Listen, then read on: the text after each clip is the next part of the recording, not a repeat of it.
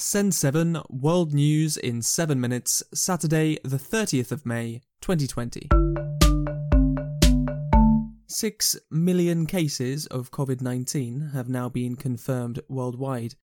Confirmed deaths are 365,000 and 2.6 million people are confirmed to have recovered.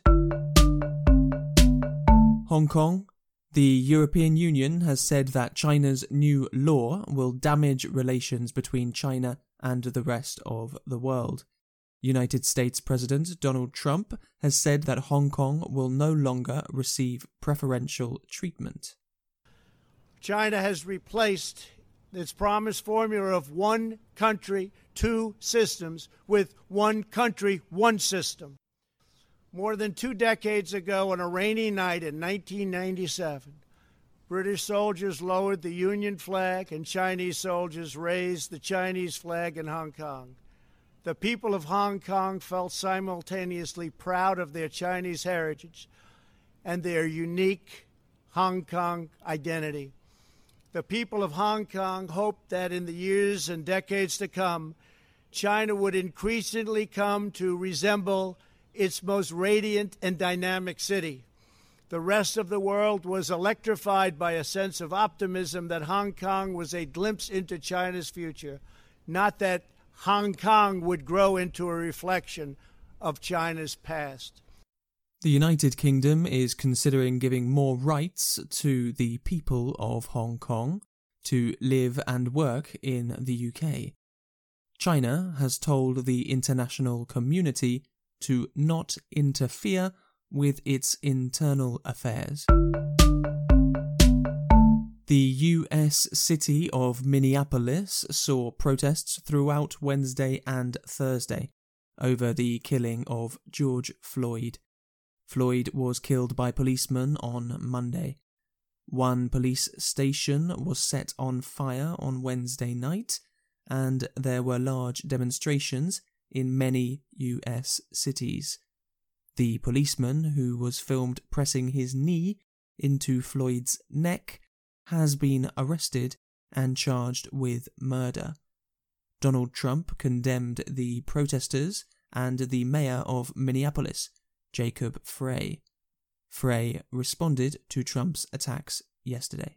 Donald Trump knows nothing about the strength of Minneapolis. We are strong as hell. Is this a difficult time period? Yes, but you better be damn sure that we're gonna get through this. Yesterday, Twitter put a warning message on a tweet of Donald Trump, which said that it glorifies violence.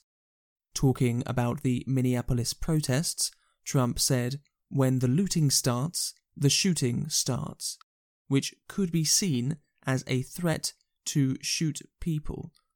On Wednesday, the CEO of Twitter, Jack Dorsey, said that his company will continue to highlight when information is disputed.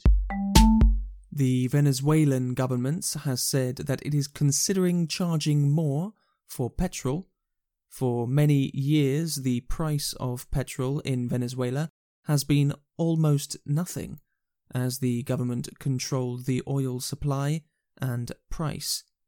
However, after years of mismanagement, Venezuela lost its ability to produce oil and has recently bought petrol from Iran.